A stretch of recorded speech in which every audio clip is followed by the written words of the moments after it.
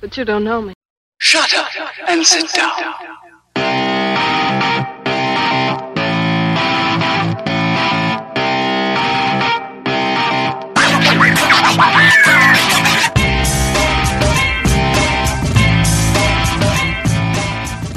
Welcome back to You Don't Know Me, a podcast about people you don't know. I'm your host, Veeps. I'm your co-host, Medusa. And today we have a very, very special guest, Atlanta's own Squishy Puss. I'm a very, I got an extra very in there. You did. You're just so I've earned it. prolific. I feel like I've totally earned that. Great. So if you guys aren't familiar with Squishy Puss, he is a local artist here in Atlanta. He does some really iconic work. It's very distinct in your style. And if you could describe kind of, you know, if you want people to be able to pinpoint you, what is your style? Well, I do a bunch of different characters, but the main one that I focus on is this pink French bulldog character. The idea was kind of like an eye-catching pink dog that I can kind of stretch and morph into all different things, whether he be ice cream or I stretch him really long, or I put a bunch of eyeballs on him, or whatever that thing is, and just kind of like explore that world. But I have a French bulldog, so that was kind of I'm quite fond of the pentagram one. that was kind of the inspiration, and so I just kind of ran with it, and I try to make him look as cute and as tormented at the same time as possible. So that's a very specific aesthetic that Yes. you're going for, yeah. And then all of my other characters also kind of share that kind of. I don't really play with them too much in that world. I just kind of like have them as these as a like a little gang of characters. Okay. But yeah. So but what are the that's other kinda- characters? Okay, so I have a narwhal. Right, yeah. I have a crying dinosaur. I really do like that one. Yeah, that's like that's very very. I don't know what's the word. Is it? I guess the word would be epitome of the cute but tortured. Yeah. Yeah. Where he's just like the tiniest little arms and he's just crying, but it's like you just want to kind of like pick him up, but you know you're not going to be able to because he's a dinosaur. Anyway, so I have a narwhal, a dinosaur. Who else do I even? What else? I don't even know what I have. The best thing about the dinosaur, though, is that it's just this amalgamation of multiple creatures. It's not really any specific one. Right. And it just looks so pathetic. I adore that one. What? I don't even know what else I do. I do a donut character. Oh. I do like a screaming donut. Screaming donut. And then right now, what I'm really focused on is like coming out with the other characters are the other versions of my Squishy Puss character. Meaning that, you know, like I have this one that has like 3 eyes and he's given like an Atlanta A, and like I have one that actually has a body, like a little dog body now. So I'm trying to focus more on that kind of stuff. But I have a couple other characters that I want to do, but I'm just kind of pacing myself. So we'll see. So very cool. So we'll kind of get back to some of the things that you're working on, Sure. but I'm kind of really interested about, you know, where you came from a little bit. So did you always know that you were going to do this type of art? I mean, this is a very specific kind of aesthetic and style, right? So I will give you the long version of the story since we have an hour to kill. Go right? for it, Okay, yeah. so here's the deal. I grew up right outside in a small town right outside of Cincinnati, Ohio, called Florence, Kentucky. I knew Right? you weren't local. No, I'm. So I actually feel like I stick out like a sore thumb in Atlanta because it just. I think it's getting weirder. There's a yeah. vibe here. Like I feel more like I have like a West Coast-ish kind of vibe than I do like a Southern. Like I don't know. So There's not a can see that, trace yeah. of drawl there. right, no. So actually, a lot of people will say that it sounds like my accent's like a very northern, like Yeah. New York accent, and I go, I've never lived in New York a day in my life. I don't know. So either way, Florence, Kentucky, and so if anybody's ever been to Florence, y'all, we have a big ugly water tower there that says Florence, y'all written across the top of it.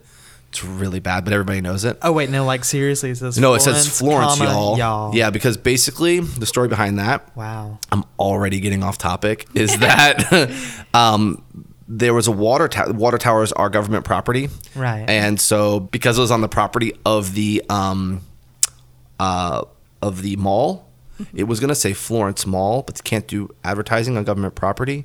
So they changed it to y'all. Now, there was a bunch of stories about like them running out of paint and not being able to finish the extra line on the M. So they turned it, there's a bunch of like, but that's basically what happened. So anyway, lived there, and Florence is basically a truck stop. Like that's the easiest way. It's one of those Right. towns that you pass through. Well, you're like, who lives Never here? stop, yeah. Yeah, you stop because you need gas, Yeah. and maybe you're like right outside of a city that you want to. So you're like, oh, we're gonna stay the night in this crappy motel. It's kind of one of those. It's very white, sterilized, suburban, safe, Yeah. boring. Like Right. I like to refer to those kind of environments as sterile or sterilized Cultural because vacuum. because nothing grows there. Yeah. No, it's like Yeah. so that's where I grew up. From a young age though, and I don't know what this was, just being in love with like Pee Wee Herman and just Oh my really God, my boyfriend would totally drive with you on that. He like to piss the shit out of Pee Wee dude, Herman. I have a really great Pee Wee Herman, not Pee Wee Herman story. I will tell that like maybe later. Just remind me about it if Okay. we get there. It's I'm curious. It's pretty fucking interesting, and it's actually very visual, but it's worth it. Anyway. I can definitely see the influence like in your work and your look though. Yeah. So, oh God, there was this girl who was dressed up as Pee Wee Herman at Dragon Con, and I thought she was the cutest fucking thing ever. Oh my God, she was. Anyway, so Back on it sounds track. really weird. Yeah. Florence, So Kentucky. I get scatterbrained. So I lived in Florence, Kentucky, and I got involved really early on with the punk scene. Now, here's the interesting thing about me being involved in the punk scene is that in Cincinnati, which was only like 10 or 15 minutes away. So it was Yeah. that was like my escape, my haven. Like I was like, I'm going to get out of this crappy little town as soon as I started driving. And I just would go there every weekend. I didn't think I liked music until 13 years old because my mom was always playing Lionel Richie and Air Supply and yeah. all of this really, really terrible stuff. And I just thought I didn't like music. And then You're one, like, this is music. I don't like it. right. Then Yeah. one day, one of my friends in junior high was like, hey, have you heard this album? And it was Metallica and Justice for All. And that good just one. was like this downward spiral of me just like, oh my God, what else can I absorb in this world? So I started getting into like metal. And then when I got into high school, I started getting into punk. A friend of mine made me a tape that had Dead Kennedys, Black Flag on it, Descendants. And I just like went. And so then I started a punk band. And then then I was like, oh, then I got into all those West Coast punk like bands. Yeah. And so I was like, well, fuck this. The second I get the opportunity, I'm moving to Southern California. And I realize now that was me overcompensating for like in the world of actually being responsible and trying to plan out my Yeah. future and things like that. Like You wanted to run away. I wanted to run Yeah. away. Oh. So I overcompensated and moved the furthest I could to the other side of the country. And I lived there in Southern California from the time I was about 23 till I was like 27. So I moved there, and instantly when I got there, I met a girl. And that's usually how it starts, right? Yeah. I met a girl, and my friends were her friends, and we lived together. And I basically sold all my stuff because we didn't need 2 couches. We didn't need, Yeah. we only had so much room. It's Southern California. Rent's expensive. You can afford a shoebox Right. for $2,000 a month. So, eventually one day she decided that we just were not going to work out. And so I got kicked out with nowhere to go because I had no friends. All my friends are her friends. And so Yikes. I ended up sleeping in my car. I ended up being homeless in Southern California with no friends. And at the same exact, and so it all just went down from there. So basically, because I had nowhere to stay, luckily the place I worked at, they had like a shower in the back. So I would sneak in there really early in the morning and I'd take a shower. And then I'd go after work. I'd sit in my car and I'd just like figure out what I was going to do. Yeah. And the thing I figured out that I was going to do was I had to move back home.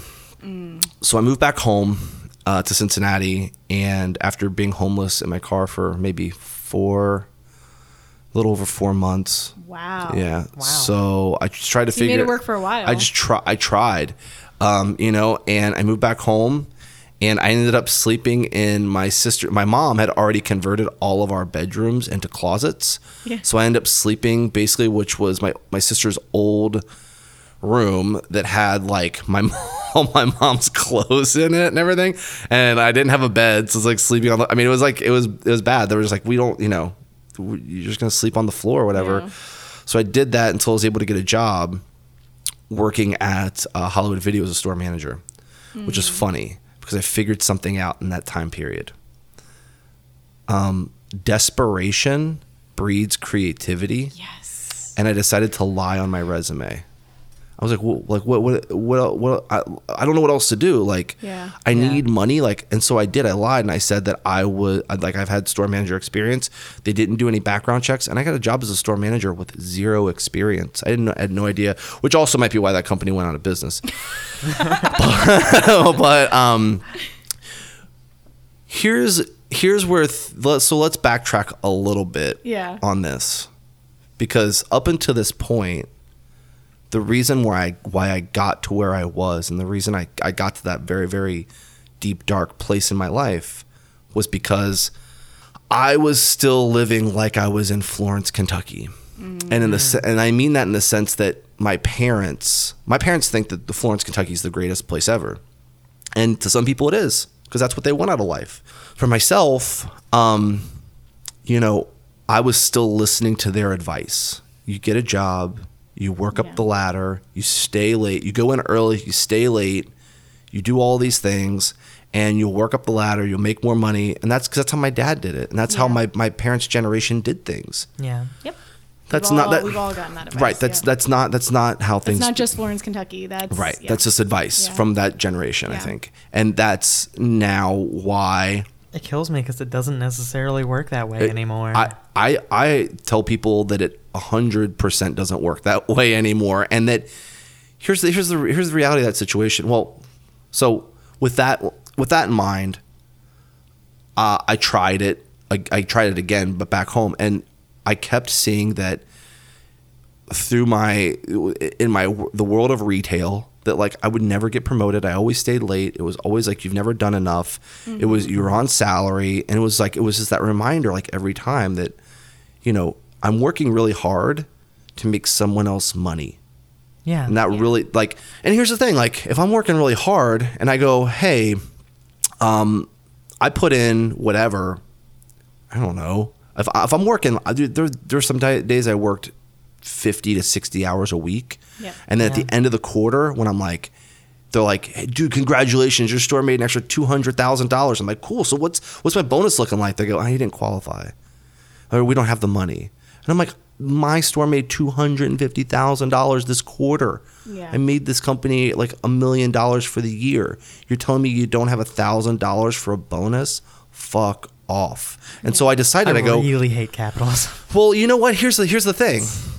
And I'll be honest about this. I love capitalism, but what that is, I don't think that's capitalism, in the sense that it is. Look, if this podcast becomes wildly successful and you guys can make money off of it, capitalism's great, because the market is telling you guys are fucking awesome. Yeah. But it's the abuse of capitalism that's the problem, right? It's when these organizations become oversized, and it's just so completely intertwined. Right. But that's the beautiful thing about the internet, is that we have a shot. We have a shot now with what you guys are doing here today. You're competing with NPR. Now, competition the same way that they have more, you know, like a lot more attention. But what can this be like if you're, I mean, how many, you've done 40 episodes? Mm-hmm. How long of a time frame has that been in? Like, since July last year. Okay, so what's it going to look like if you do this for like 5-7 years, whatever? You know, if you're working, you know, you can go, you can go to NPR and work, and they could be like, well, no, somebody else is going to do it. You know, whatever. Then what do we care? But if you can sit here and do it for yourself, and then you can reap the reward for all that hard work, and that's where I got to that place where I go, look, the hard workers right now, we have a real chance with the internet. Like, it is our gateway to saying, fuck the man, like, we can do this ourselves. And this is where capitalism will truly win, I feel like, in this environment now, because we all have a say, we all have a shot. Where with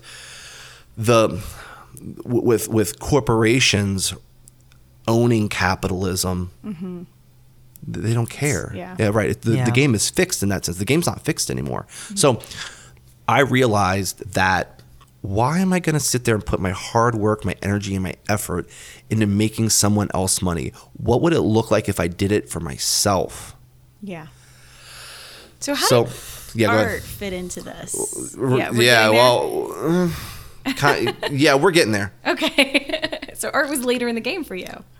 Sounds like. I actually got kicked out of art class. I used to, by the way, let's go back to when I was 9 years old real quick. I used to draw.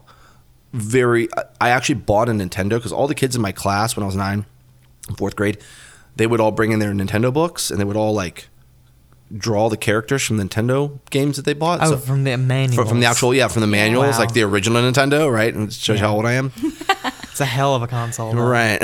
So I wanted a Nintendo for that because I was like, oh, those are the cool kids. Like, I want to draw too. And so then I actually played the games and I got into gaming as well. But I wanted it first so I could fit in with those kids and I could draw. What's your fave from that era? This is a very important I question. really, we're talking that specific console. Yes. I mean, Legend of Zelda is like number Oh, one sure. for me. But I wish they would do more with the Mega Man franchise because I really love those games. Yeah. Kid Icarus. The Kid Icarus was awesome. Yeah. And Mega Man, Kid Icarus, and Castlevania. Oh my God. Anyway, yeah. Castlevania is another squandered thing right now. Yeah, right. Konami's making them gambling machines. So bad. Nerdy detour. Right. Okay. So because I worked at that salon when I was a kid, and my drawings were really, really crappy when I was a kid. But people were like, "Oh, he's interested in it. Let's whatever." So, I got put into art class. I took art 1 when I was in high school, and I got a B, which was great. And then art 2, year 2 came around, and they were like, "Yeah, we're gonna do landscapes and portraits and all this kind of shit." And it was stuff that I didn't care about. Yeah. So my B went to a D, and then the 3rd year, I got kicked out because I just didn't do any work because I didn't care. My brother just changed his major. He did the same thing. He started as a kid drawing characters, comic books. He's loved comic books for his whole life. And I mean, you can even talk to him about this, but I don't think he's come to that realization of he just didn't like what they were making him do. What's he going to school for? He was an art major at Georgia State, Yeah. and then he was like, I hate this. It's like math it's awful. now. And now he's computer science and math. Okay, that man, I have a really terrible viewpoint on this, and I actually argue with people about this a lot. Unless you're going to be a lawyer or a doctor, you should drop out of school. There's no. I mean, feel it that. didn't really do much for me. Yeah. There's I've got a pretty useless lit degree right now. I can get an office job really easily. You get a bunch of debt. I mean, like I went from it's funny because I have 0 years of art anything. I think if you want to become good at art specifically, you should go take a business class or a marketing class, Yeah, and not and even then in work on your college. Just brand. take you're right. Because nobody buys artwork off of talent. Yeah. They buy it off of branding. They've seen it before. They know the artist. Oh, Yep. that's what packs galleries. Like, oh my God, did you hear about this new artist? And then they want to own a piece because all their friends are Talking about it. Yeah. It's branding. It's marketing. It's got nothing to do with talent. That's why Jean-Michel Basquiat is popular, and people look at it and go, oh, that's why people look at artwork and go, oh, I could do that. Yeah, you could make that. You could make something that looks like a Jackson Pollock, but can you do it long enough to develop a brand so that people know your name and want to? That's where the struggle the work, comes in. right. It's The the work. grind, It's yeah. the 10-year struggle of doing it over and over and over again because you truly love it, and exposing it to the right people over a long enough period of time. That's why as an he's artist able to too, sell I mean, it. Right. It's more difficult because you as an individual are your brand too. For sure. You can't separate. There is no separation. Just like you're finding a lot of success with the behind the scenes stuff. Like people want to know that, right? Like, and Yep. that's it's all wrapped up into it. It's hard. It is hard. That's where the hard work. That's the hard work right there that people don't see. It's the Right. 10-year, 12-year, 15-year struggle, Yep. right? So, so because I didn't care about art, I got kicked out, and I never did art again. I was 16, and then now fast forward to back to working at Hollywood Video. I started dating a girl. It always starts and ends with a girl, right?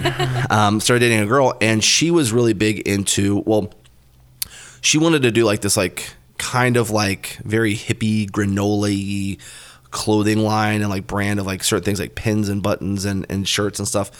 And I was like, well, I learned screen printing in high school. I hated it, but I learned it. I was like, I could teach you how to screen print. She's like, really? So I started helping her screen print her own shirts. And while I was helping her screen print her shirts, I was like, well, fuck, I'll do some. Yeah. So I started screen printing shirts too. That's what got me back into art. Well, because But that explains a lot about kind of your personal Yeah. brand too, because you Right. started from the get-go from like almost like a consumer focused. Right. Yeah. Right. So, yeah. So because I was working in retail and everything was merchandising and P&L reports, profit and loss reports and things like that, like I was like, oh, I know this information. I took a business class. It was called Working in Retail Management for fucking Yeah. 6 years. Yep. I learned all. That's why I've been able. So with that knowledge, I applied that to doing art, and I was like, oh, you should do it like X, Y, and Z.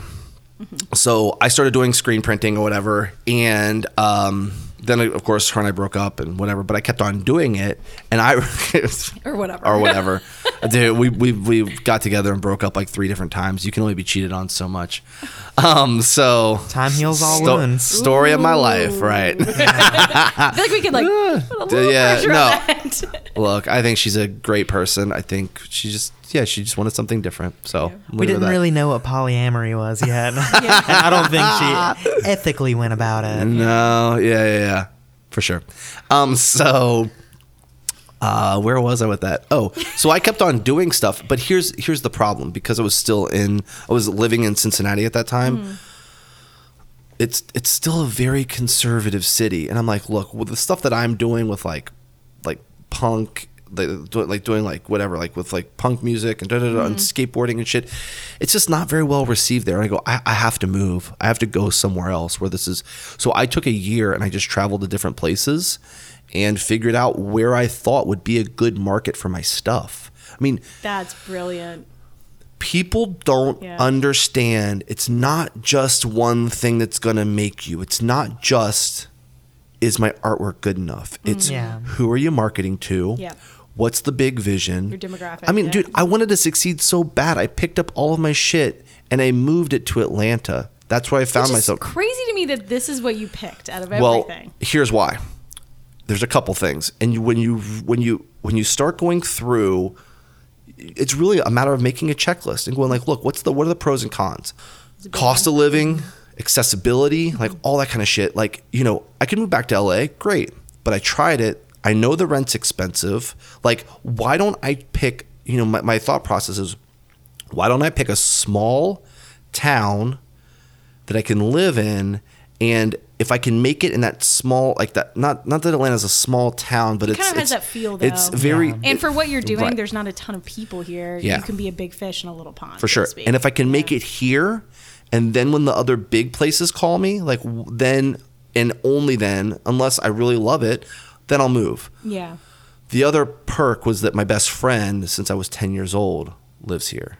So I'd been to Atlanta a lot. And so You knew it, yeah. Yeah, so like, people have this idea that I got to move to New York or LA to make it. And I'm like, There's too much competition. you haven't made it where you are. Yeah. You haven't even become a big fish in a small pond. Do that first. Yeah. And then if you can do that, then consider it. But I don't even consider myself like a big fish in a small pond. I consider I walk out my doors every day thinking nobody knows who the fuck I am, nobody cares, and that's what keeps me kind of humble to be able to go, how am I going to prove myself today? And so there's certain people at a point where people go, oh no, like I've made it now, I can move to the next big thing or whatever, and I just go, no, like I still have a lot of work here to do. Yeah. So I love Atlanta. I think I'll be here for a very long time, but that's what kind of brought me here. It had the right combo of things, and not only that, but you look at like Free Art Friday. Like when I figured out Free Art Friday, I was like, "Holy crap! You mean I can go and there's a built-in customer base already?" Yeah. Like the biggest Free Art Friday community in the world, probably. And I'm like, okay, so we got that going on. I can afford the rent. I can transfer. I was still working at GameStop at that point.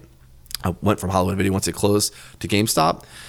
And then I can totally see that. I feel like right. I know. Yeah. It had all, well, I actually, when I worked for Hollywood Video, I worked for the Game Crazy side. Right. So then Game Crazy shut down, which was their version of GameStop. And then I went over to Hollywood Video, and then Hollywood Video shut down. And then I went over to, then GameStop was just like, whoop, snatch you up. So the stars just aligned, and it's all about making the right move at the right time with the right resources. And so I got here and I started screen printing. And I realized I fucking hate screen printing, and like because I was like, okay, well, like because there's a certain point where I go, screen printing, okay, and screen printing in Cincinnati, like nobody gets it here, and I go, okay, well, when I got here and people still didn't get it, kind of, and I saw like that that people could get it, and I realized what the competition was like, where there were like other screen printers already here who had been here for, I don't know, 10 or 15 years that could like just way outdo me in the world of cost and performance. I was like, oh, I don't have a shot. Yeah. So I really have to do some work. And it wasn't something I was like truly, truly passionate about. So not worth fighting for. No, for sure. So I thought there was like an easier way, because my thing was not to take on more. My goal in life is to do the most with the least amount. And that's the least amount of work, energy, effort, money, whatever, like, you know what I mean? Like yeah, right. That's entrepreneur 101. Yeah. Right. Like you invest the smallest amount, you get the biggest return, and then whatever you can reinvest, you do it. And you just keep doing that for years and years and years until you've just got this awesome fucking rad thing built up. And then it's like, then you're just a fucking dominant force. Yeah. And that's then just it snowballs. for sure. So that's where I kind of came from with, in that sense, where I was like, okay, I can't do. I was still doing screen printing. I just knew I didn't like it in the form of shirts. So, let's put that part of the story on pause, and I'm going to actually go back into GameStop now, because I was working at GameStop. I'd worked there for 3 years, and they fucking hated me, like, because I'm loud, I speak my mind, I don't care. Like, I've found that I'm very good at business.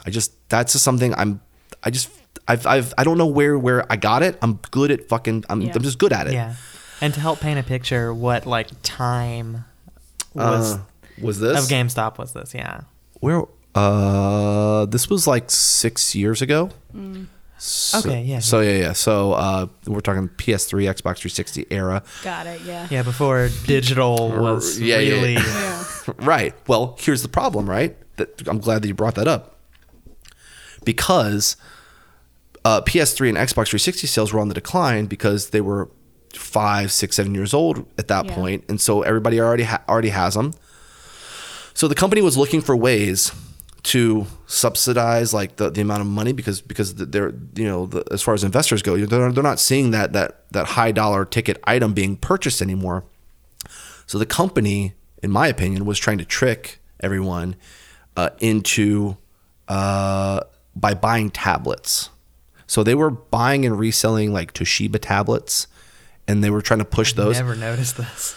Right. Well, it died really, really quickly, and I called it because the guy goes, "We're thinking about making your store a tablet store. This is the purchaser of whatever, some high up title." He goes, "What do you think about that?" I go, "I think it's a terrible idea." And he was like, "Well, why?" And I go, "Well, you want somebody to spend $300 on a tablet that plays 8 to 16-bit games that they can download, which we get zero money for, versus they can come in and buy a $250 console, and we can sell them a shit ton of used games, which is where 40% of our margin is." You want to take that customer base away? Why would you want to do that? And why would and these tablets, by the time we get them, they're already outdated. They're outdated in 6 months to 8 months. Well, that didn't end well. So I got I just lit the dude up. I was saying it's a catastrophe, and I got reamed by my DM and my regional manager and my district manager. They just they took me in the back and screamed at me, told me that I was like stupid. I mean, like, dude, the amount of abuse at that company This is retail in general. Yeah. It's at that level. Yes. I've never been called stupid before. I've never been called like, I've never just blatantly had somebody look at me and go, hey, look, if you don't want to do the job, there's like 20 other people that'll do it for you. And I'm like, you don't value me as an employee. And that's where the why am I working so hard for somebody who doesn't appreciate me when I can be doing this for myself kind of mentality really kicked in. So, I got fired. And for being right. Being on the right side of history. Right. So because they don't sell tablets anymore. And that was just a bad idea. Now they're like half toy store. They asked for my opinion. Which is fucking crazy. You know the craziest part about that is that's what I told them they should be doing. I go, do you know nerd culture is on the way? Yeah. You guys should be selling toys because I'm a big toy collector. You guys should be selling toys and shirts. Those are high margin items. You guys, and now that's what they sell. Yeah, and I'm like, fuck you. Oh God. You go in there and you're assaulted by all the Five Nights at Freddy's stuff. It's So that's the other thing too, is like when I know that I'm right about certain things, I'm like, why am I also giving my good ideas away to people who don't listen to me? Yeah. What if I was doing these things myself? Yeah. So now that's what I'm doing, right? Mm-hmm. And that's also why I've seen a lot of people that are doing what I'm doing. And this is the humble brag here. Mm-hmm. Well, maybe it's just the brag. I don't know. It's not very humble. That's why I've been able to do what I've done in a 4 year. I've only been doing this for 4. I started drawing again at 4 years.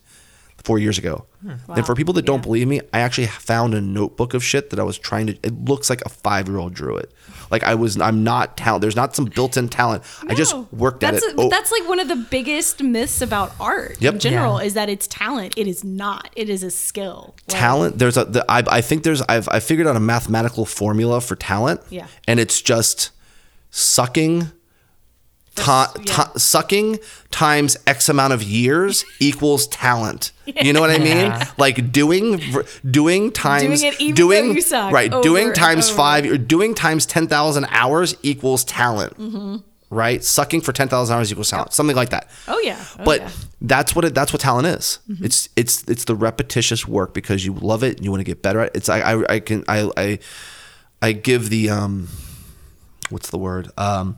The example of a bodybuilder. Yeah. You would never look at somebody who's huge and muscular and go, that guy got there because he's talented. No, everybody knows he's in the fucking gym twice a day, lifting hundreds of pounds for years and years and years. Yeah. That's how you get that big. And that's just the same thing with anything else. So anyway, I got fired. Yeah. Yeah.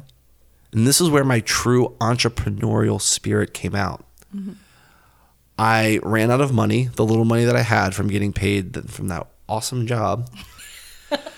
And burned through that real quick. Right.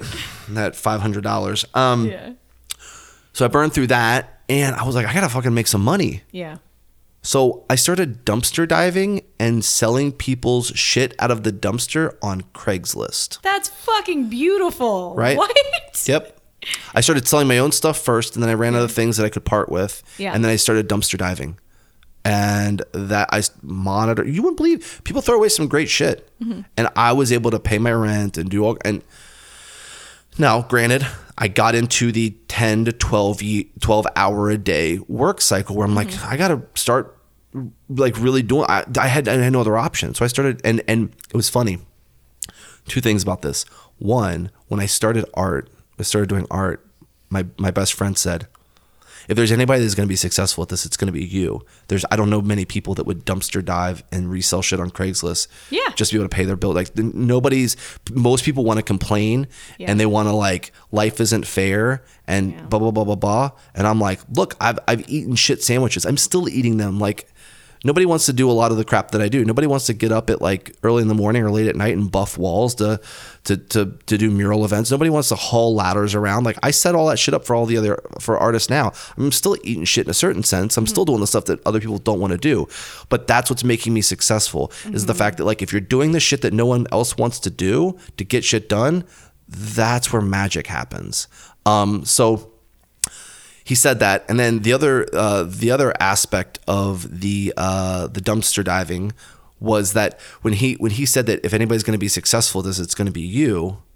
I also thought that the reason why I was dumpster diving was because I've experienced the bottom not only once, but now I was going back into it twice. Like I've already have a reference for what it's like to not have anything, with sleeping in my car. So I was scared. Being scared like really will push you forward. Yeah, it will. So I was like, I can't go back to that ever again. I got to do whatever I can. So that was where I said, I gotta, whatever. I just gotta make this happen. So, aside from selling shit on Craigslist that I was finding in the dumpster, I was also applying for jobs. It took me 4 months to find a job. This is when the economy was it was kind of tipping up, kind of going back up, but it still really wasn't there. It took me 4 months, and it's really hard to get a job when you've just been fired because they call your previous employer and they're like, oh, so yeah, man. So that happened. I went from managing a $2.5 million store to then managing a store that maybe did $100,000. It was a mom and pop phone repair store. There was a lot of downtime, a lot of me not being able to just nothing to do. So naturally, because I had all this time freed up from not working these 12-hour days and getting yelled at and being stressed out and just wanting to go home and sleep, I just naturally started doodling again. And this went on for a month or so. And finally I was like, I want to draw something like for real. I want to, what's a thing? What can I draw? So I was eating a burrito at Chipotle, and I had the bag, and I cut the bag open, and I drew, and man, one day I want to get some kind of deal with Chipotle. That would be the best. That's when I love working this into my story. I cut the Chipotle bag open, and I opened it up, and I drew my French Bulldog. So I have a French Bulldog named Spanky. And Great name. Yes, from the Little Rascals, right? Yeah. So I drew him on the bag the best I could, really bad. And then I really was like, I can't fuck with the dog body. I don't know. This is going to be bad. So I decided, well, I'm going to mash him. And then in the spirit of Ninja Turtles and stuff like that, because I love mutants and stuff, I was like, I'm going to draw him with an octopus body because tentacles are really easy to draw. It's just, 2 points being connected. That's it. And so that's where he came from. And I cut him out, and I went home that night, and I bought wallpaper paste, and I used wallpaper paste, and I pasted it up on an electrical box near my house. The next day, people were already taking pictures of it and posting it on Instagram with, who is this? People that I knew. And I was like, whoa, that's fucking crazy. So I was like, okay, well, I'm going to go to work. I'm going to eat more Chipotle, and I'm going to cut another bag open, and I'm going to draw more shit. And I just kept doing it over every day at work. I'd draw a new thing, and I'd go out that night and I'd paste it up. And that's how this started again. And the rush of people having recognition and people being like, oh, we love this thing. And then the mystery of it all, and wait, where should I take this? Yeah. That just snowballed. And then one of the girls that does Free Art Friday, Law, well, she moved recently, 2 years ago. She reached out and goes, hey, if you ever want to do this on wood, I can help you out. I'll cut them out for you if you draw them. So I did. And then because I want to work, I was like, oh, she's taking too long. I'm buying my own scroll saw. So I bought my own scroll saw, and I started doing it myself. And then I started screen printing them because I was also doing screen printing at that time. See where everything's coming together? Yeah. I was doing screen printing. So well, I can probably do it. And instead of doing them by hand, I could probably just screen print a bunch on wood. Yeah. And then I realized I hated screen printing, and now I just print them right on wood. And it's just a snowball, and just how going back to how to get the most out of the least amount of money and effort and energy. So I've just refined my process over the last 4 years, all the while still drawing. And then anything else I needed, I was like, oh, well, shit, I'd kind of like to turn this into a video. I guess I'll learn video editing. And so I learned video editing, and oh, wait, well, I need to do flyers for I want to do an event or I want to do an art show. I need a flyer. I don't know how to make a flyer. Oh, I guess I'll learn Photoshop. And so literally it was sitting in my studio or sitting in my apartment while I was all my friends are out riding bikes and going to the bar and doing all that kind of shit.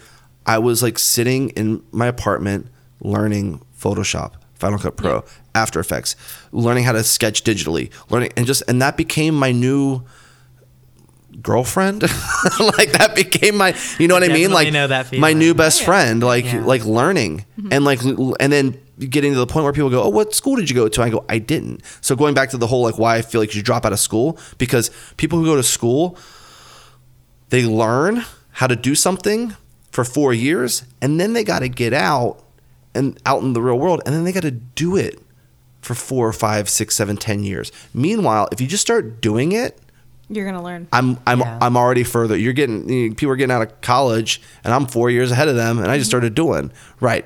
So that's where I came from and how I got to this point, the long-winded version of that. Wow. Right. Look, it's a lot of failure Yeah. and a lot of self-realization into what am I good at? What do I know I'm bad at? Mm-hmm. And where does my passion lie? Yeah. And I'm willing to fail at something over and over and over again that I'm passionate about.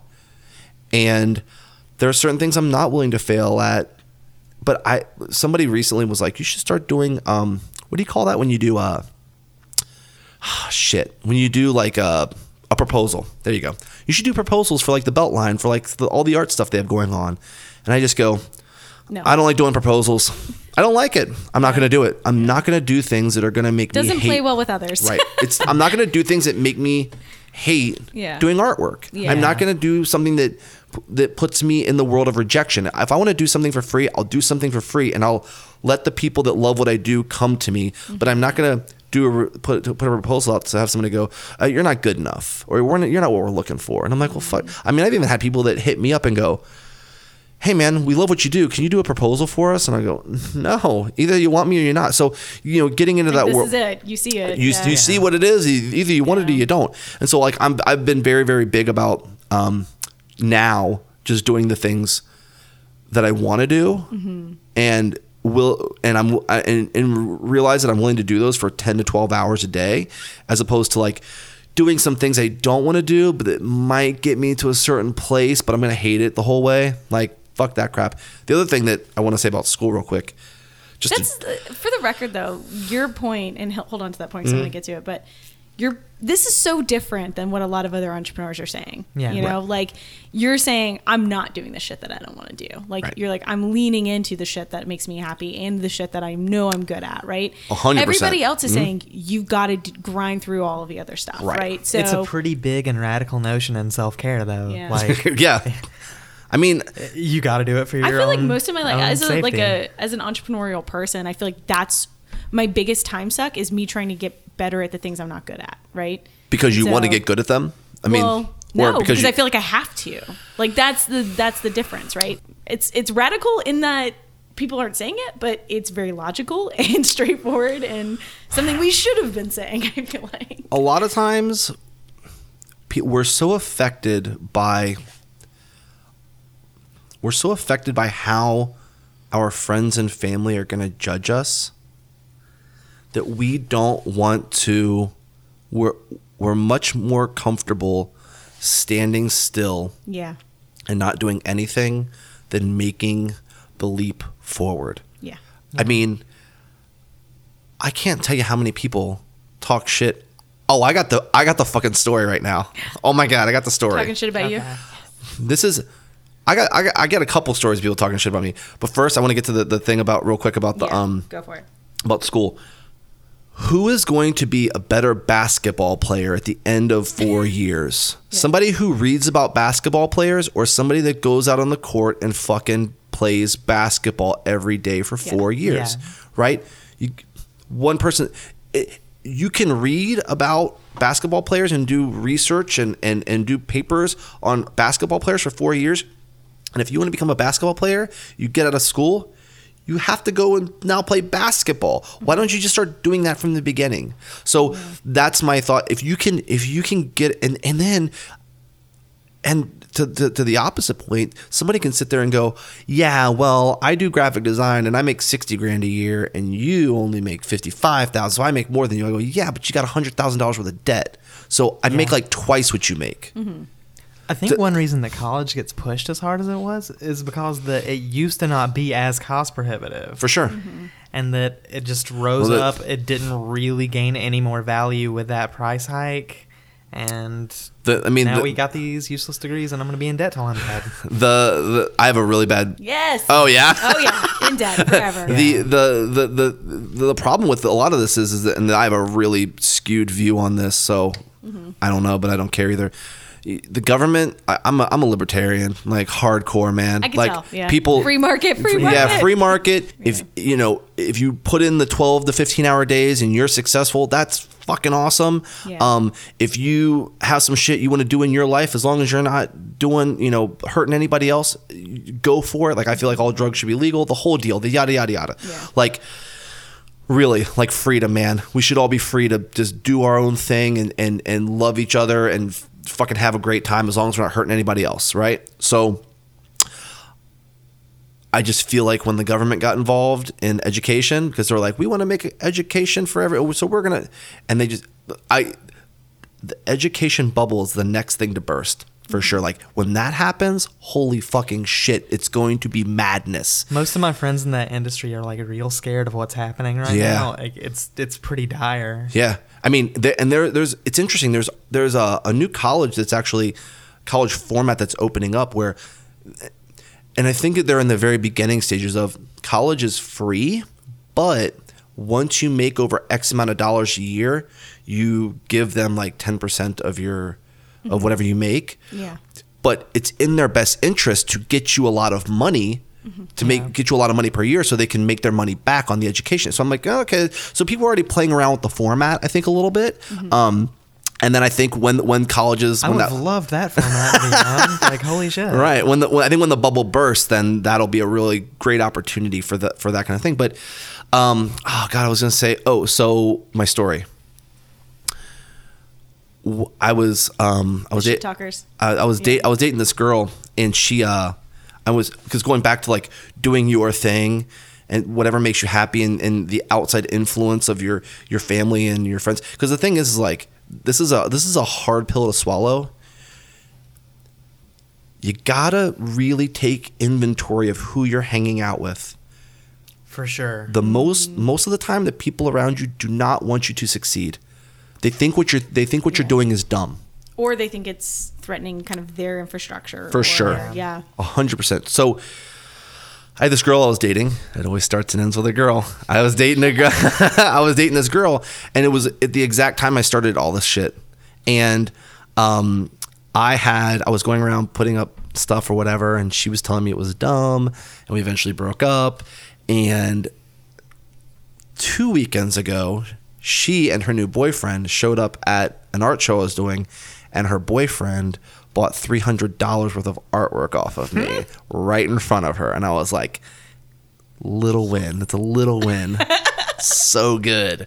So I don't know how you could be more vindicated, actually. Like, I would feel Like that's yes. the perfect. Right. It's the just Yeah. it took that is like this thing, this mantra in the back of my mind. When somebody goes, that's dumb, that won't work, I'm like, You're like, it'll take 4 or 5 years, but I swear to God, I will prove you fucking wrong. Like, Yeah. I love that being that underdog and going like, oh, okay, this is how much I'm now rallying against the things that people say. I am on a lot of what I'm doing now is on a time crunch because I'm trying to prove my dad wrong. hey, I had this conversation with my dad, and this is when I moved back from Los Angeles. And we're having a conversation about marriage. He was trying to give me advice on what I should do with my life. And he basically said that, I need to think about settling down and getting a job and working the ladder. And I said, I made the comment, I was like, I don't know if I ever want to get married. He was like, why? I was like, I can just live with somebody for the rest of my life. Like, I have a very Buddhist philosophy about that kind of stuff. It's like, look, you're just with, whether you're with somebody for 4 months or 40 years, you're along for the ride. One day it ends. It just ends. And marriage is not going to help that or hurt that. It's just whatever. It's a little bit more difficult to get out. Right. I know it's going back to the debt thing. I know a lot of people that are, gotten a lot of shit for that. So anyway, I just looked at my dad and I said, and some of this was me being young and just whatever. And I was like, I don't know if I ever want to get married because, I don't know if I want to position myself where, 50% of my money can be taken away if I get divorced, which is a very, very strong concern for me, depending on who you marry. My dad said, 50% of what? You don't have anything. Oh. And so I said, yeah, but you do. Words. I know. I said, but you do realize that most people don't make their money until they're in their 40s, right? Mm-hmm. I'm 37. I got 3 years. I got 3 years to show. And I will say this. My dad, for the last 4 years, has done nothing but talk shit on me. Like, people that were proud in my dad's little neighborhood were just like, oh, did you see that mural that Ray did? Well, yeah, who cares? You didn't get. It's not like you got paid for it. Oh, guess who's getting paid now? Because because now I am. Yeah. And that's not to brag about like my money situation, but that's just like, I like being the underdog. I like going like, yo, that's what you think about me? Like, that's such a small view on it though. Like, it doesn't fucking matter because it didn't make money. No, there's so many things. What about quality of life, right? I mean, yeah. But also, like, think about just gestures of goodwill. Like, you don't make money on that stuff. Does that make that intrinsically worthless? Like, you're right. There's just a fundamental flaw in that logic. For sure. Well, you know what? I know what it is. Christmas is bullshit. You don't make any money off that. I know what it is, and I've realized it within the last year or so. My dad, I saw my dad go to work for 12, 13 hours a day. Yeah. Every day. He'd get home. He was so tired. He would drink in front of the couch. And my dad made a good bit of money. I mean, my dad was a very, very successful man. Mm-hmm. He served in the Marines. He did the whole fucking thing. But he paid his dues. He fell in line. He did. He worked up the ladder. He was very, very successful. And he hated every fucking day of it. And because of that, I don't really have a really strong relationship with my dad, in the sense that because you bucked it and you didn't have to. He slept. You have chosen to be happy. Yeah, he slept in a room 10 feet away from my room when I was a child, and I don't know if I've ever had a conversation with him during that time period because he was either always at work or he was exhausted in front of the TV just drinking beer until he passed out. And he was I don't know, he's probably a functioning alcoholic at some point, but he was a workaholic and he was medicating himself through alcohol, and he hated that. And to see me having a shot at getting both, being happy and doing something I love. Now, things have changed in the last 6 months. Mm-hmm. He's coming around. He's coming around. He gets it. But he probably had to confront that, and that's such a deeply rooted thing for my parents. I think I'm very blessed in that with my parents, my dad went through that. Sure. And he hit that wall, and when my parents got divorced, he lost everything. He lost his job. And he was very, very, very successful businessman, and then he became an entrepreneur. Sure. And he was like, fuck this shit. Like, I'm not doing it for somebody else anymore. He had that like realization. So I had that example, but most people in their generation didn't. They just didn't, There's this weird... Like, my grandparents don't get it. They did the same thing with him. Right. There's this weird notion that you have to do things for other... It's weird. Okay. I'm gonna be a contradiction here. Yeah. That you have to do things for other people to be successful. Yeah. Right? But which I do believe that actually. Mm-hmm. But not when it benefits someone else. So So going to a company and working for somebody else to make them successful. Mm-hmm. Why just go? It's a harder road. But you know what?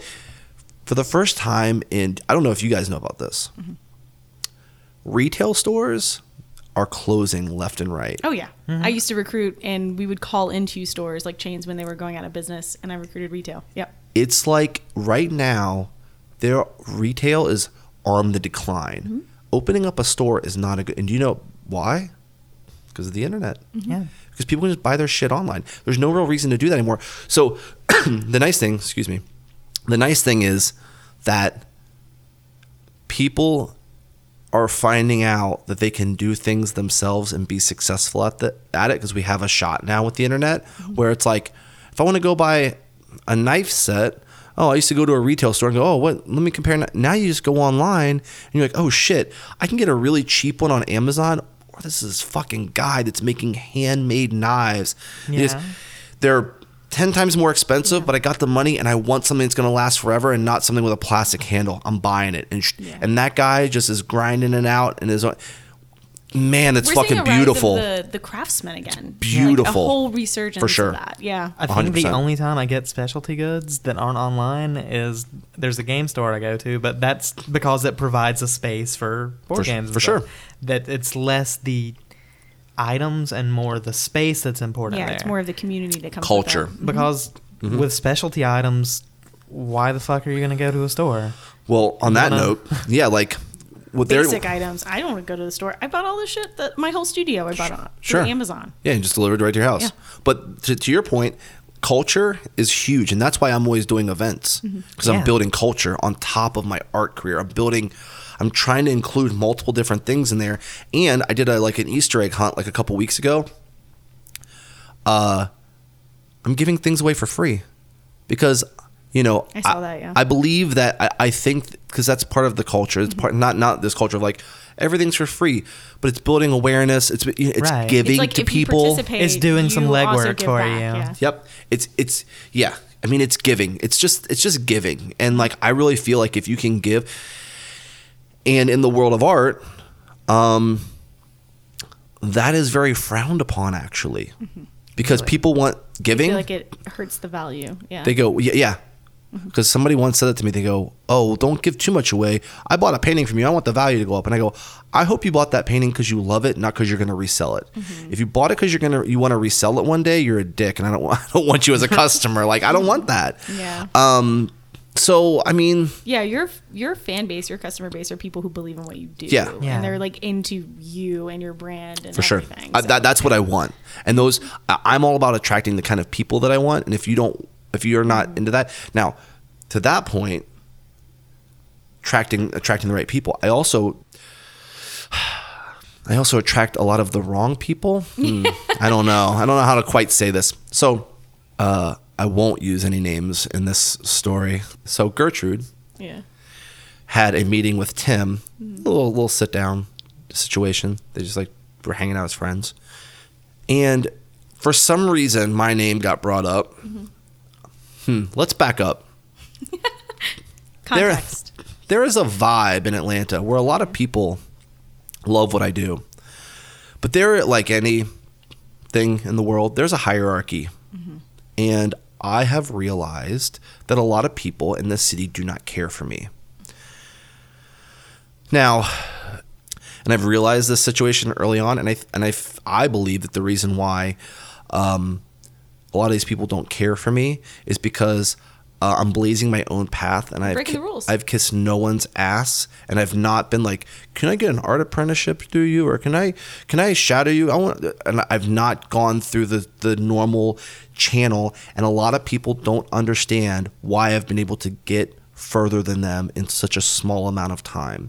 I've been doing art since I was in high school, and for 15 years, and this guy's been doing it for 4, and he's already like blazing past me.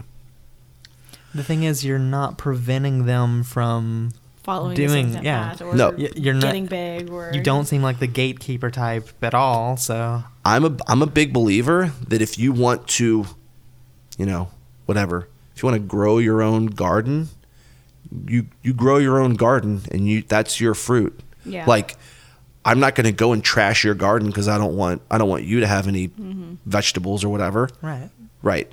Like, I'm growing my own garden. Yeah. Like, if you want to, I'm busy. Right. So, there's a Gary Vaynerchuk says, you know him, Yeah. Gary. Yeah. He says if you want to build the tallest building, you do it by building the tallest building. You don't wreck other people's buildings. Yeah. You don't tear theirs down. No, it takes too much time. Right, for sure.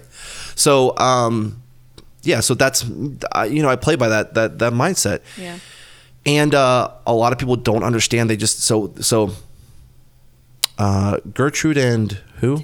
Tim had this meeting, and I'd realized that things. Yeah, who had? I realized that things were of that mindset for a couple of years now, And yeah, it was confirmed that a lot of other artists don't care for me, I should say, because I'm a businessman, not an artist. I don't think it like devalues the artistic value of work. I have a very strong opinion on that. Yeah. The only thing that devalues your product, there's a couple things. It's really supply versus demand, right? Yeah. Yeah. If you create one piece of artwork, just one your entire life, and everyone in the world wants it, you'll get a lot of money for it. If you create 100 pieces of artwork, which still isn't a lot, or if you create one piece of artwork and no one wants it, then it's not worth anything. Yeah. It's only worth what people are willing to pay for it. And for myself, the way I look at that is I go, there are, I don't know, what are we at, 7 billion people in the world or whatever? Like, trust me, the only thing that's going to devalue your product is if you're not good enough and no one wants it. That's it. Yeah. That's the only thing. There's 7 billion people. If you create enough awareness, like your value, it's just if your product isn't worth anything, it's because not enough people know who you are. That's it. That's the way I view it. So yeah, I have a very different. You think about something like Nintendo, right? Mm-hmm. Like the Nintendo Switch came out. I got one, thank God. It's fucking cannot find one. Oh my God, you can't find one, right? Nintendo's a huge fucking company. Huge, ginormous. They still can't keep up with the demand, right? Nintendo Switch you could sell those things for twice what they're worth. Mm-hmm. But there's this whole there's a lot of like making excuses for why shit is the way it is instead of just like people just work with it and do people want to complain more than they want to fucking work. And that's the difference between me and most other people. Is like, I'll complain. I love complaining. But I also like to spend I like to spend 30 minutes bitching about something and complaining and like really and like doing something about and then it. go on like, and because then you find the answer somewhere in there and you go, okay, I understand the problem. It goes back to gaming. I consider myself a good problem solver because I've been playing video games since I was a little kid. It's crazy how much it actually helps. It is, because somebody who's not a gamer will come in and like maybe like watch me play a video game and they're just like, how the fuck did you figure that out? And I go, I just kind of know the universe, and like we're communicating in a way. Like they're saying like this is the kind of the world we've set up, but you're able to understand those kind of things after maybe an hour or two of playing a game because you understand the communication between you and the developer. It's a really weird thing to talk about, but I mean, so it's rare that they're like game stopping puzzles and things outside of like point and click adventure games. And sure. That's the actual game in those. Right. So I think that's like kind of I like to complain, but I also like to figure out. I'm complaining because I want to figure out what the answer is. Yeah. Like I'm trying to work it out in my head a little bit, and I just feel like there's more complaining now than there is actual doing out of a lot of people. Like instead of going like, I know that the reason why it was said that I'm more of a businessman than I am an artist, and that I'm not that good or talented, and is because like they don't understand why I'm getting maybe further than them, or they don't understand why everybody's like won't shut up about me. But the reason why sometimes people, they want to hire me for things is because like I genuinely care and I'm empathetic towards the people that give a shit. Like I had this realization about 6 months ago. No, fuck. Maybe it was back in February, like 2 months ago. I was, I don't know. Been a long 2 months, dude. I was scrolling through my Instagram and I was like, I did this thing like a little while ago, and I'm like, holy shit, I do a lot. Like it was like, it was only like maybe a couple months ago, but it was. She was looking through your Instagram. She was like, fuck, this guy's busy, dude. The research. But you know what the craziest part is like, I am not. To tie those two things together about being busy and people. Do you feel busy? Yes. I mean, I'm literally working 12, 15 hours a day every fucking day, whether it's editing videos for the podcast, booking guests, doing whatever it is, emails. I mean, I got fucking emails and shit for commissions that I haven't even responded to in 2 days because I just, whatever, but I'm desperately trying to get to that shit. Yeah. The difference between me and why a lot of other people maybe don't prefer me or the way I do things is I don't look for opportunities. I create them. Mm-hmm. And I create opportunities by creating culture, by giving more than I receive, by genuinely being empathetic to the people that give a shit about me. And this is where I came up with the realization. I was sitting there painting this mural and a couple of months ago, and I was like, God, I can't wait till I'm done with this thing so I can like post it and just kind of get some feedback on what people think about it, because I was excited about it. Yeah. And I was like, I'd love to post something now, but oh God, people are going to show up and I just want to paint.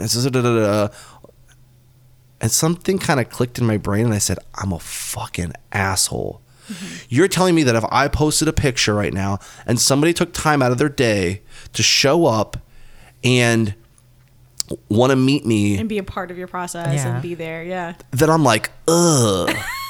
Oh, I'm a dickhead. I realized that I'm an asshole. And I said, no more of this. I'm going to post this picture right now. I'm going to tell everybody where I am right now. And I'm going to tell people that they need to come and hang out with me, and I will give them free shit. You would not believe how much my world has changed in that one realization. Yeah. And how much you have to give a shit about the people that give a shit about you. You have to give a shit more about them than they give a shit about you. And I've just realized, like, I want to know people's names. I want to, like, and once I've realized that, like, I have to, like, I've been doing this to connect with other people. It feels good. It feels good. And there's something selfish about it. There's something selfish about giving, but I like it and I don't care. Because like it feels good to give to people and to make connections and to genuinely have people around you that you care for and they care about you. Yeah. So I had that realization in that moment, and I've just rode that wave now. I'm like, dude, I want to give more. I want to do more. And and through that, I'm creating opportunities. I'm not waiting for opportunity. Well, I don't get the opportunity to do things. I don't get the opportunity for XYZ. It's like create them, make them. Start reaching out to people, start doing things. Yeah. So that's kind of where I'm at right now. Damn. I just need to like take a moment to let that sink in, because you just said some hard truths to me that I'm like, fuck. If you're not receiving what you want out of life, you need to start giving more. I mean, it's better to give than it is to receive. We've heard that since we were 5, but how many people are living it? I realize that if I'm sitting around being like, oh, I want this thing, and I don't get that thing, it's just up to me. And what am I? Because we're all afraid. Like if I pass by you on the street, or if I see you eating somewhere, or whatever is going on, like, and I like your Deadpool shirt, it's very, very hard. I would feel uncomfortable going like, dude, your Deadpool shirt's awesome. Like, or to talk about, just to walk up and start talking to you about Deadpool. You're like, who the fuck is this guy? This is talking about, I don't even know. There's a weirdness there. Yeah, there is. And especially as an artist or as or whatever it is, just as a person, like we have never met before today, but I can sit down and feel totally comfortable, and we'll leave here with like knowing each other and like maybe seeing each other and like what and like be like, oh, whatever, and geeking out. We're connecting over this thing. Absolutely. And this over a shared project or something that we care about. Yeah. And we're creating opportunity through this connection. And you just have to figure out how you're going to connect with people. And mine has just been giving things away to people. Yeah. Giving. And because if I don't know somebody and I walk up to them and go, if I were to walk up to you and go, hey man, your Deadpool shirt rocks, I want to give you a free piece of artwork. That means a lot more than connection. Just, yeah. There's a reason, and there's right, and then there's something between us that we can connect over. Oh, cool! You do this, yeah. What do you? Blah blah blah, and then you're talking, as opposed to me just like sitting down and just randomly starting to talk. So I found that giving that the process of giving breaks down some kind of weird barrier, and you doing that first allows you. Yeah, man, it's powerful. It's so fucking powerful. So so that's incredible. So so you are an artist, but it's almost like your true like media is really, or medium I should say, is really just like your network, your people, your connections, like the community that you're building. Like you've streamlined the actual art that you make a lot. It sounds like. I think the idea behind it is make things that you love and don't be an asshole. Those are words to live by. If you can get good at your craft, like sometimes you're one or the other. You got to really you got to really check yourself. Yeah. Like, I listen to this podcast. This podcast is really good. Like, the format's good, the quality's good. You do a lot of hard work, right? Mm-hmm. Now, the funny thing about that is your podcast could suck and you could be a really good person, and that doesn't mean shit. You gotta find the balance. You could be, your podcast would be fucking awesome, but you're a complete asshole. You're not going to succeed. Yeah. The problem is there's some that I can't listen to for that very reason. I mean, even just so burned out on them. I'm like, all right, I get it. You're tough. Like, but even this, like, think about this. We get together and we're doing this. Okay, awesome. But then as soon as the microphones are off, if you're just like, okay, whatever, blah, like, you're being like rude. Yeah. Like, I'm gonna be like, oh, what a piece of crap. Like, I don't want to do her podcast. I'm not gonna like promote this.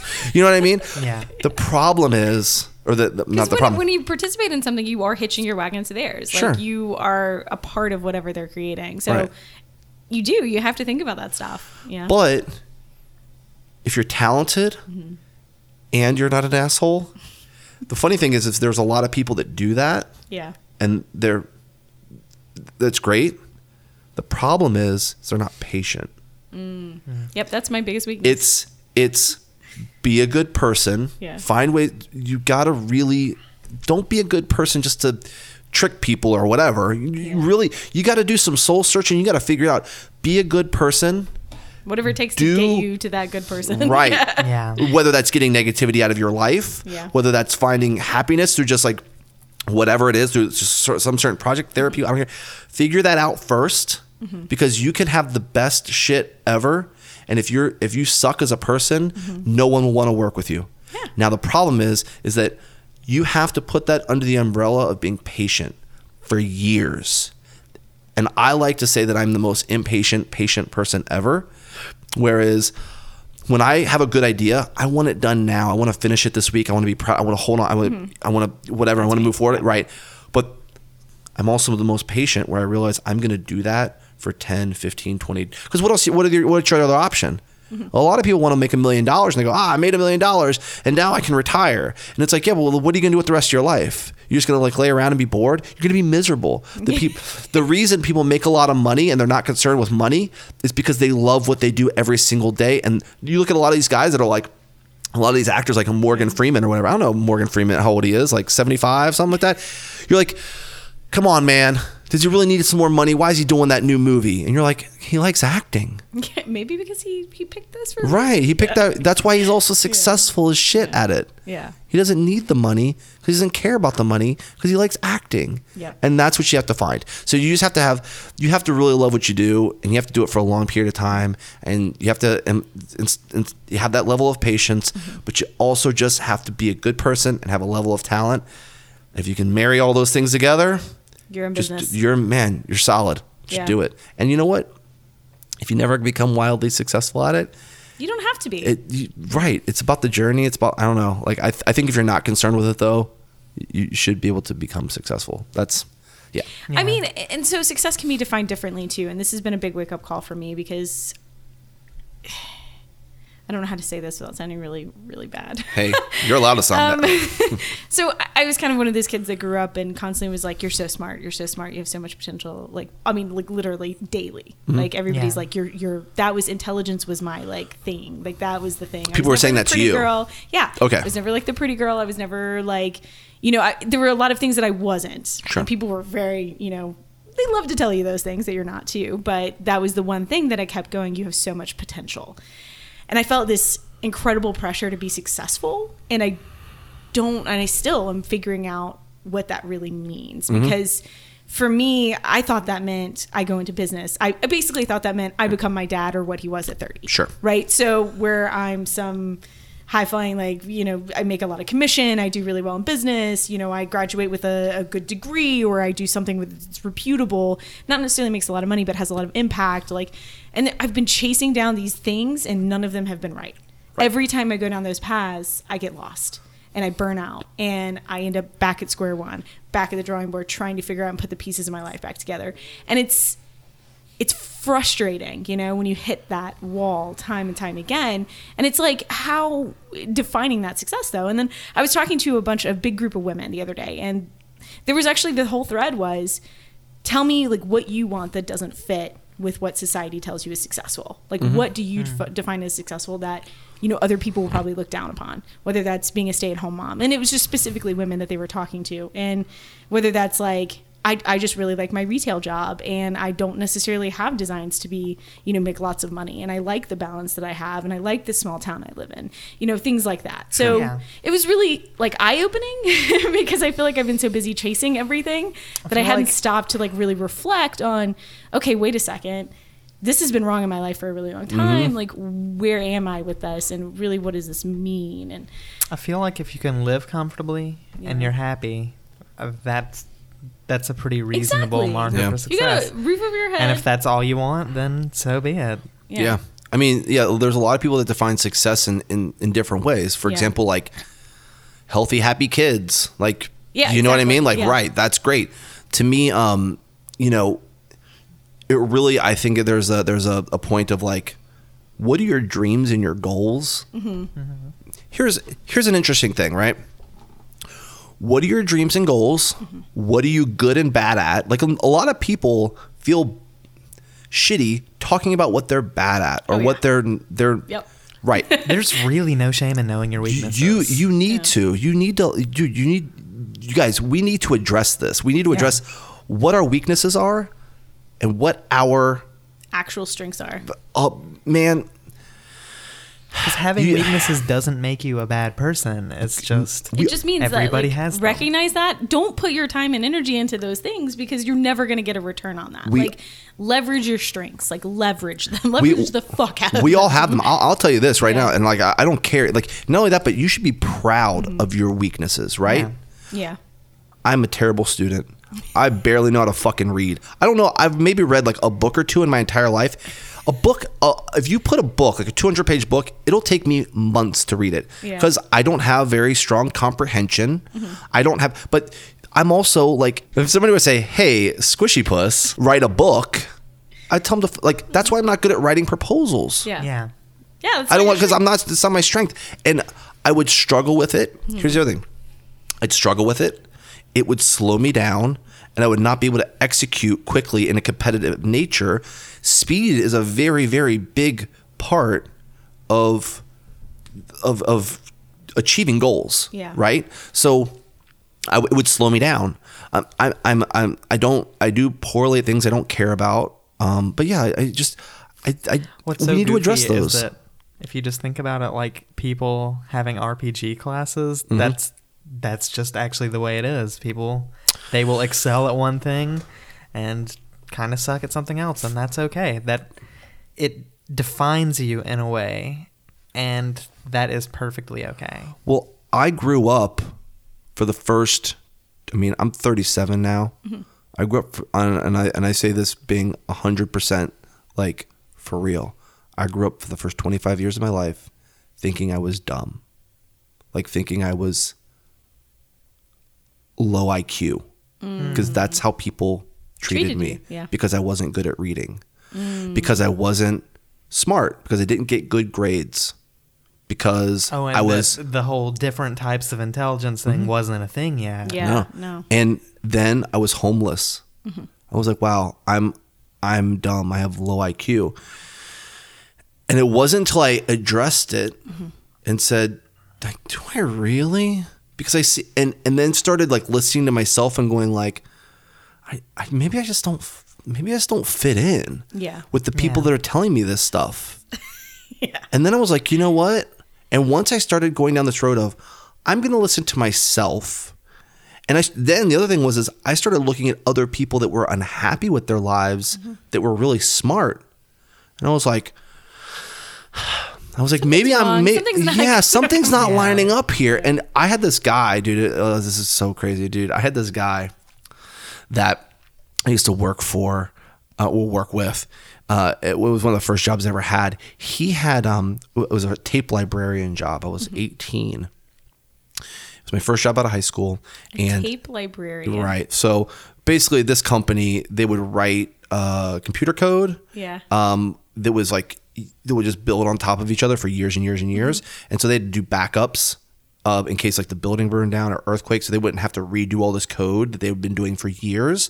They could just pop in the tape and then they could start from where they were, whatever, like a week ago or whatever. And we'd have to send them off site and all that kind of shit. This is probably the most boring story I'll ever tell. But I actually find this really interesting. You had to, oh, really? Okay. You had to pop all these tapes into these containers and you had to set them up on the readers so that when it would call for that particular tape, you'd pull it out and whatever, pop it in, it would record, you pull them off, you send them off site. And the guy that had the job before me, he would put like 6 rows of these carts or these like little, I don't know like bins, like little, whatever, like they would hold like maybe 40 of these tapes or something like that. And he'd line the back row of the machines, maybe 6 across and then 2 in the front, just to have like, you just pull them off and just pop them in.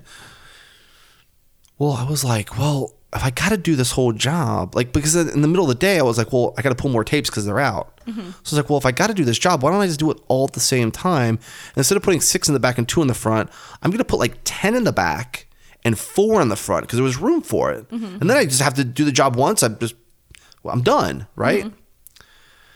That guy that taught me how to do this job went off to another department, and he would have to come back into our department occasionally and would see that I wasn't doing things the way that he wanted them done. And he would go and start pulling the tapes off and putting them back because they were supposed to be 6 in the back, 2 in the front. And he would tell me, he goes, you're doing it wrong. And I was like, what's wrong about it? He goes, it's supposed to be 6 in the front, 2 in the back.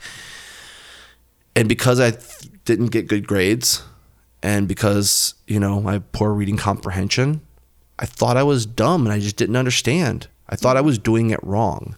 When was really there actually a reason for it? No, it's just the way he wanted it. It's just the way he wanted it. Oh. Right. That is infuriating. But especially because it's a waste of space. Right. Yeah. But I thought I was, because I was dumb, because I didn't get good grades, because it was so important. I thought I was dumb and just didn't understand what I was doing wrong. It's like a dog that like pees on the floor and you're like, you're screaming. The dog doesn't know. He knows you're mad. I'm like, so I thought I was dumb. So I think that's one of my biggest weaknesses. I've been able to turn into a strength where I go, oh, I get this now because I've focused on it, I've worked on it. And a lot of us don't work on ourselves. Yeah. Which leads you into the good person aspect of yourself, which leads you into like your own path, your journey, your story. And I remember, I was going to say something before about digging shit out of the dumpster. The second thing that I remember from that part of my life, which was, I remember when I was homeless and when I was digging shit out of the dumpster, because at that point I was, past the age of 25 at that point. I remember specifically in my brain going, this is part of my story. I remember that being my Jewel moment where, because she was like selling tapes and whatever, CDs or whatever out of the back of her car.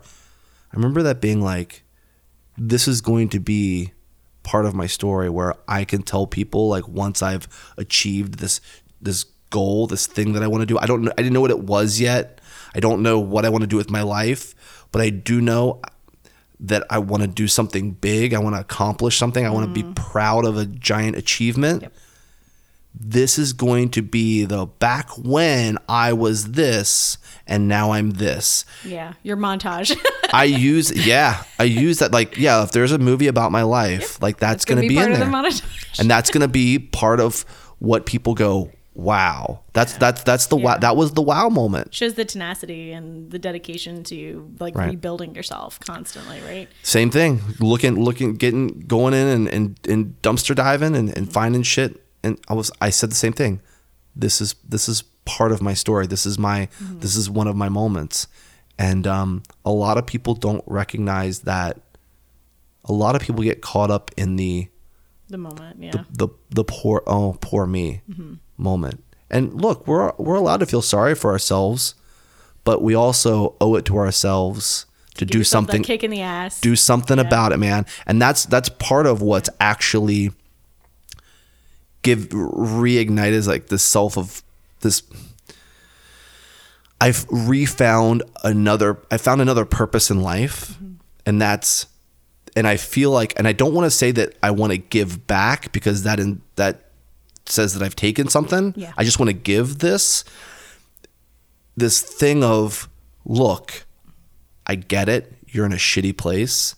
Like, I want to tell you what I've learned in the last 10 years of my life. And hopefully I inspire people to do like rad shit. Hopefully, I mean, you're inspiring the hell out of me right now. Good. But I feel I've found another purpose in life, which is like to hopefully inspire people and motivate and help, like, again, just your help. Art is really your community, is your people, your tribe. Love it. If you follow all those, it sounds like you do. Kind of. I kind of pay attention, but I recognize more the feeling. You know, like I like just in a couple times during this conversation, just like I got chills just talking about certain things. Yeah. That like your tribe, your culture, your whatever you want to call it, like that's great, but like really it's just about that feeling. Yeah. And I know and yeah. It's that like I'm in the right place at the right time right now. Yeah. With the right people, it's fucking important, man. Dude, that's for sure. I feel like I live for that. Like that's it. That is the driving force for me, for sure. So great. And this is like super poignant for me because of just like where I'm at. I like personally relate to this, and this may be even off the record for me, but like seriously, like this is like hitting home like you wouldn't believe, you know. And like talking about your weaknesses and stuff like that, like my new CEO, I've been like super like just sucking at this job, right? I came in and everybody was like so pumped for me, like they thought I was gonna be awesome, like everybody's like, oh man, you're gonna hit this so fast. And but I've had these like epiphanies of like, I don't do certain things very well, you know, and it's like they constantly, it's the message all the time of like, you're the smartest one here. Like I have people tell me that and I'm like, first of all, it's bullshit. Second of all, like, thank you. But like, I'm not good at certain things and I'm not good at processes. I'm not good at structure. I'm not good at repeating the same thing every day. Like those are not my strengths. And those are the things that kill me. And it's the thing that makes you successful in this job. And I just hit this point of like, fuck, like I don't know if I can do anything, like if I can't do these things, but the point of fuck. Yeah. So I mean it's crazy, and I mean I do think there's a certain degree that like you have to build yourself in those areas, right? Like if you're going to be successful in anything, if you're building anything, you have to have some kind of routine, and not every day can be you putting out fires, you know? Right. You have to have a long-term strategy, which is again not my strength. So like, it's been such a wake-up call. Sure. You know? I mean, and hopefully, you know, you take all the bad stuff and you learn something awesome, and you got to spin that stuff into a positive like way of going like, okay, like, look, you got to take inventory. What worked and what didn't? What do I like? Dude, I'll tell you this, there is a ton of shit that I do. Yeah. I mean, I don't even, it's so dumb. I don't refer to myself as an artist. I refer to myself as like a contractor. That's what I am. Like, you do. At the end of the day, like I do, you know, like I'm getting ready to do a project with the Atlanta Braves and Comcast. I'm like, they're contracting me for a job. I mean, yeah, I'm doing art, but like I also occasionally will get somebody go, hey man, can you edit my video for? And I'm like, sure, because I know how to do a bunch of stuff. Yeah. Right. So, hey man, can you paint a mural? Sure. Like I'm taking whatever I can at the moment because like that's what I'm doing to survive. And a lot of times like that's where the 12 to 15 hour days, because I got to, you gotta. But there's a lot of shit that I don't like to do that I have to do myself because I know long term that's where the payoff is because it's all going back to benefit me. Like I don't particularly like video editing, so I do the least amount as possible, and that's why like I do my podcast and I do like all my shit one shot. I'm just like boom, like people like, hey, we got to get up. I gotta use the bathroom. I'm like, go use the bathroom. I'll just talk for like 5 minutes while I use the bathroom, like, because I don't want to edit that shit down, man. You know, like whatever. Yeah. So, but if somebody wants to approach me for like $1,000 to edit their 5-minute video, I'm like, sure. Like I'm not gonna, but I don't like doing it. But at the end of the day, like I have a lot of things that I want to do with myself, like, but I'm doing them now because it gives me control and because it benefits me. Yeah. And so, and I know the big picture, like I know what it looks like long term. So yeah, I can, you know what, I could pay somebody to come in and like shoot my podcast and edit the stuff and all that. You want to know at least enough, right? The biggest problem is this. I do like that because you want to know the inner workings. Yeah. But speed. Yeah. Going back to speed, if I can pay somebody to edit my shit and do all my crap. The problem is like speed. A lot of people just don't do it. They got enough. Girlfriends. They want to watch TV. They'll find some time for blah blah blah. And I'm like, not me. Yep. I play an hour of video games. I allow myself an hour of video games a night and or one movie a night while I'm falling asleep. And like other than that, it's work, man. I'm working all fucking day, and I don't have it. My friend group, we all work real hard, so we see each other and we come together on projects. No girlfriend, no none of that shit, nothing to slow me down. So I'm just like, when I shoot a video, I'm like, the next day I'm like, is it done yet? And they're like, no. I'm like, give it to me, I'll get it done. Yeah, let me knock it out. Right. So this has been a thorn in the side of everyone I work with. Right. I'm so impatient. I'm like, let's go. It Gotta be done yesterday. It's about being the most patient person you can be. Like, it needs to get done now because every day someone's putting out something, and if you're working on something that's going to take you 6 months to do, like you're 6 months behind. Like, yeah, I understand there's a certain amount of quality that can go into something. That's fucking great. But like working on something 1 hour a day for 10 days versus just getting it done in 10 hours in one day is the way to go.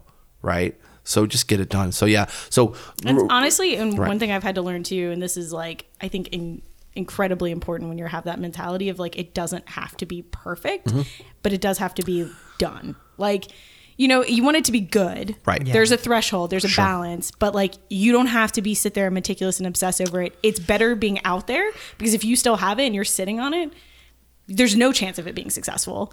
No matter how perfect it is, you have to get it done and out. I've heard, the thing is like a lot of these like YouTubers and like, whatever, I mean, they're shooting shit on their cell phones. Yeah. Like, it doesn't, like when I show up and I'm like, yeah, I got my cell phone, I want to record some stuff. They're like, really? I'm like, it shoots in 1080. Like YouTube 720, like what, like, I don't like, whatever. But somebody, I don't remember where I got this, this thing at. Somebody said something and I was like, oh, that makes sense. It's like there's two types of people in life. There are the people that, like, if you're gonna run a race, do you drive a race?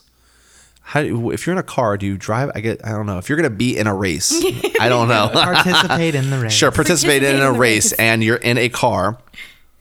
Do you want to be the person that sits in the garage, builds the perfect car, and and kind of like dreams about the race? Or do you want to be the person that just gets a car and just starts racing and just fix shit along the way? Who's going to get there first? Yeah. A lot of times the people, that's for debate, but what I find more times than not is that the people that usually sit in the garage and build the perfect car and dream about the race never actually race. They're more concerned with just building the car. Which is fine. If that's what you love, do it. But you don't have to be in the, you know what I mean? Right. Like, you don't have to you don't have to be in the race either. Yeah. But, but a lot of times, I think going back to it is like, if you're dreaming about the race, you got to figure out where your priorities line up. What do you want? What do you want to do? If that is your actual end goal, you got to figure it out. But if winning the race is your goal, speed and just doing, because over time when you make mistakes, you'll fix them, and then in 10 years you'll have the perfect thing. As opposed to like, I had this friend, she wanted to do terrariums. I was like, what do you want to do with like what? Because she hated her job. She worked as a vet, or not as a vet, as a vet assistant, like the person that books appointments or whatever.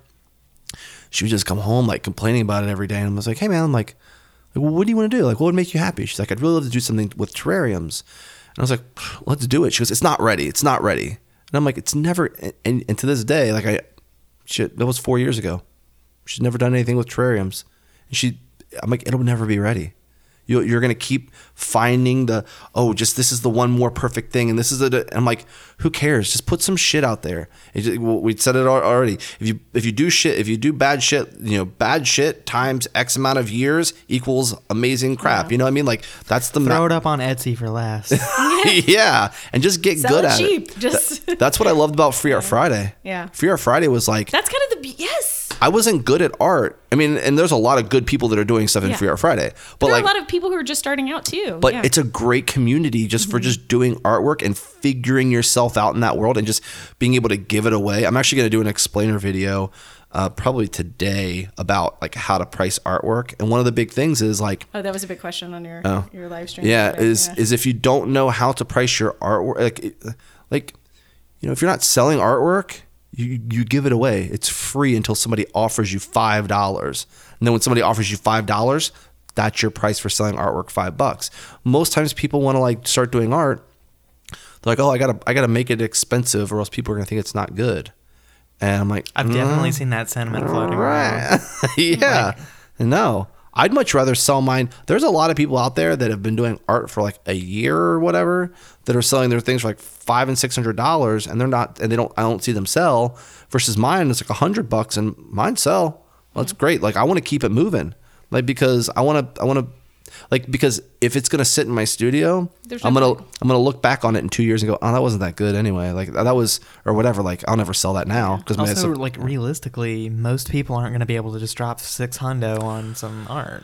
You got to know your audience, right? And I know my audience, right? So yeah, so I mean, there's a lot of that kind of stuff. So like. I don't know why I started talking about that, but about just doing, getting rid of it. And really, when it comes down to it, is like, don't have a big ego. Mm-hmm. There's a lot of people that are going like, I don't understand why people give a shit about what Ray's doing. Like going back to the whole like Tim and Gertrude. Yeah, Tim and Gertrude conversation. Yeah. It's just like, cause I don't have any ego. Like I don't. Because you're just doing it. I don't mind. Like yeah, because I like doing what I'm doing. Yeah. I don't have an ego about like, oh, well, they're not going to pay me for that. Yeah. Like, look, if you're taking $10 at the door and you want me to come and pay, if you want me to paint a mural and you're going to take $10 at the door, like I should probably get paid. But like, but I ask people to do things for free all the time because I'm doing it for free. Like it's a community thing. So it's like, but I have no ego about it. Like I'll do free stuff. I'll give out free stuff. I don't care. My ego is zero. I don't think anybody should give a shit about me just because it's interesting too because like you do come off as kind of cocky, but like oh yeah, I mean like but I think it's confidence versus right. But it balances out in that like your heart is really in the right place. Right. Like I think that there's a balance, right? Like you're not a shit about it is what's important. I know who I am. Yeah, I know who I am. I'm comfortable in that, and I'm also comfortable in the fact that like I know that people don't. The reason I'm a big believer in contradictions is where beauty lies, right? I'm very cocky in the sense that I'm secure in who I am. Right? You were gonna be like, boom. No, I'm very cocky in the sense that like I know who I am. I know what makes me feel comfortable. Yeah. I'm just very comfortable in who I am. I know the right path forward for myself. I figured that out. And I think I've found that through all of my failures. And which is why I tell people, like, if you don't know what you want to do, you haven't found that, you haven't failed enough. You need to start eating shit and failing more to figure that out. But I'm also very like humble in the sense that I have zero ego. Like I don't mind doing projects for free, or I don't get bummed when somebody else gets something like a mural gig, or I don't get shitty when somebody's like, I don't know who you are. I'm like, that's awesome. Like this is an opportunity for me to educate you. Like, but because of those two things, when they come together, I think that's where like the magic happens. Like being extremely patient while being extremely not patient. There's really, really fast to wait. Right. Those two things, like those contradictions, if you understand the contradiction, that's where the magic happens. And I think it is. And to your point, though, I think you bring up something really interesting that I think is a good takeaway. It's like the impatient patient thing is actually, I think, real because you're being patient about things taking off in a certain way, but you're being impatient in that you're always moving. You're always doing the next thing. So it's easier to be patient about the long game when you're keeping the momentum in the short term. You're not just like doing something and then taking a year break. Like I think that right there, that is the beauty in what you're doing. For sure. You have to recognize those contradictions. Yeah. And so, I mean, like we all got our shit. We all got our issues, but like, I'm very much like we were talking at the beginning of this. It's like, be honest. And I'm like, oh, you'll have no problem with me being honest. Like, I'm fully like 100%, I'm not good at these things, whatever. Yeah. But I mean, that's kind of what, look, not to get real cheesy and sentimental and dumb or whatever. Do it. Isn't that what makes us like awesome? Yeah. Like our individuality? Mm-hmm. Like, you're awesome at things and you suck at things. You're great at things and you suck at things. But same with me, like, but that's what makes you fucking awesome. And that's what can also make this thing work, is that like, you're going to have strengths and your strengths are going to be different, and you guys come together and you're like, hey, look, dude, that's beautiful. I think more people need to stop being ashamed about what they're not good at. This is how you form the RPG party. Yeah. Isn't it great though? Like, these things, like, it's a form of therapy, man. You got to have your healer. You got to have the DPS. It's just how we do things. Yes. You got to assemble your team. Yeah, I love it. So, yeah, I think, not being ashamed about what you're bad at is important. That's key. It's good. So, yeah. So I think this is a good time to wrap up segment 1. I still have some other questions, and this is my idea, is that I want to kind of end this section here, and then kind of jump into some other questions about some of the other aspects of your career and what you're doing. Sure. In like a little second, part 2. Sure. That's cool. Yeah. Okay. Great. Cool. So on that note, be sure to check out the YDKM Podcast website. That's ydkmpodcast.com. We are going to have a companion blog to go with Squishy Puss's episode and all of his cool work and what he's working on now. Do you want to plug anything else that you're working on at the moment? I mean, the big thing that I'm working on now is my podcast, which is Hellions, which is it's awesome. There's a video version, and you can find it on the iTunes store. But it's if you do it, I'm actually gonna start doing a lot more explainer videos and stuff like that too for that. So like how to artwork kind of things. So how to artwork. Yeah, how to artwork. YouTube.com/squishypuss is where you find that. Awesome. So yeah, definitely look up those things. There's going to be a lot, and follow us social media everywhere, YDKM Podcast, and obviously you can download us pretty much anywhere. So be sure to get those 5-star ratings in on whatever your podcast store has. Yeah, we definitely want to hear shout outs. And on that note, I'm your host, Veeps. I'm your co-host, Medusa. And I'm your guest, Squishy Puss, and you don't know me.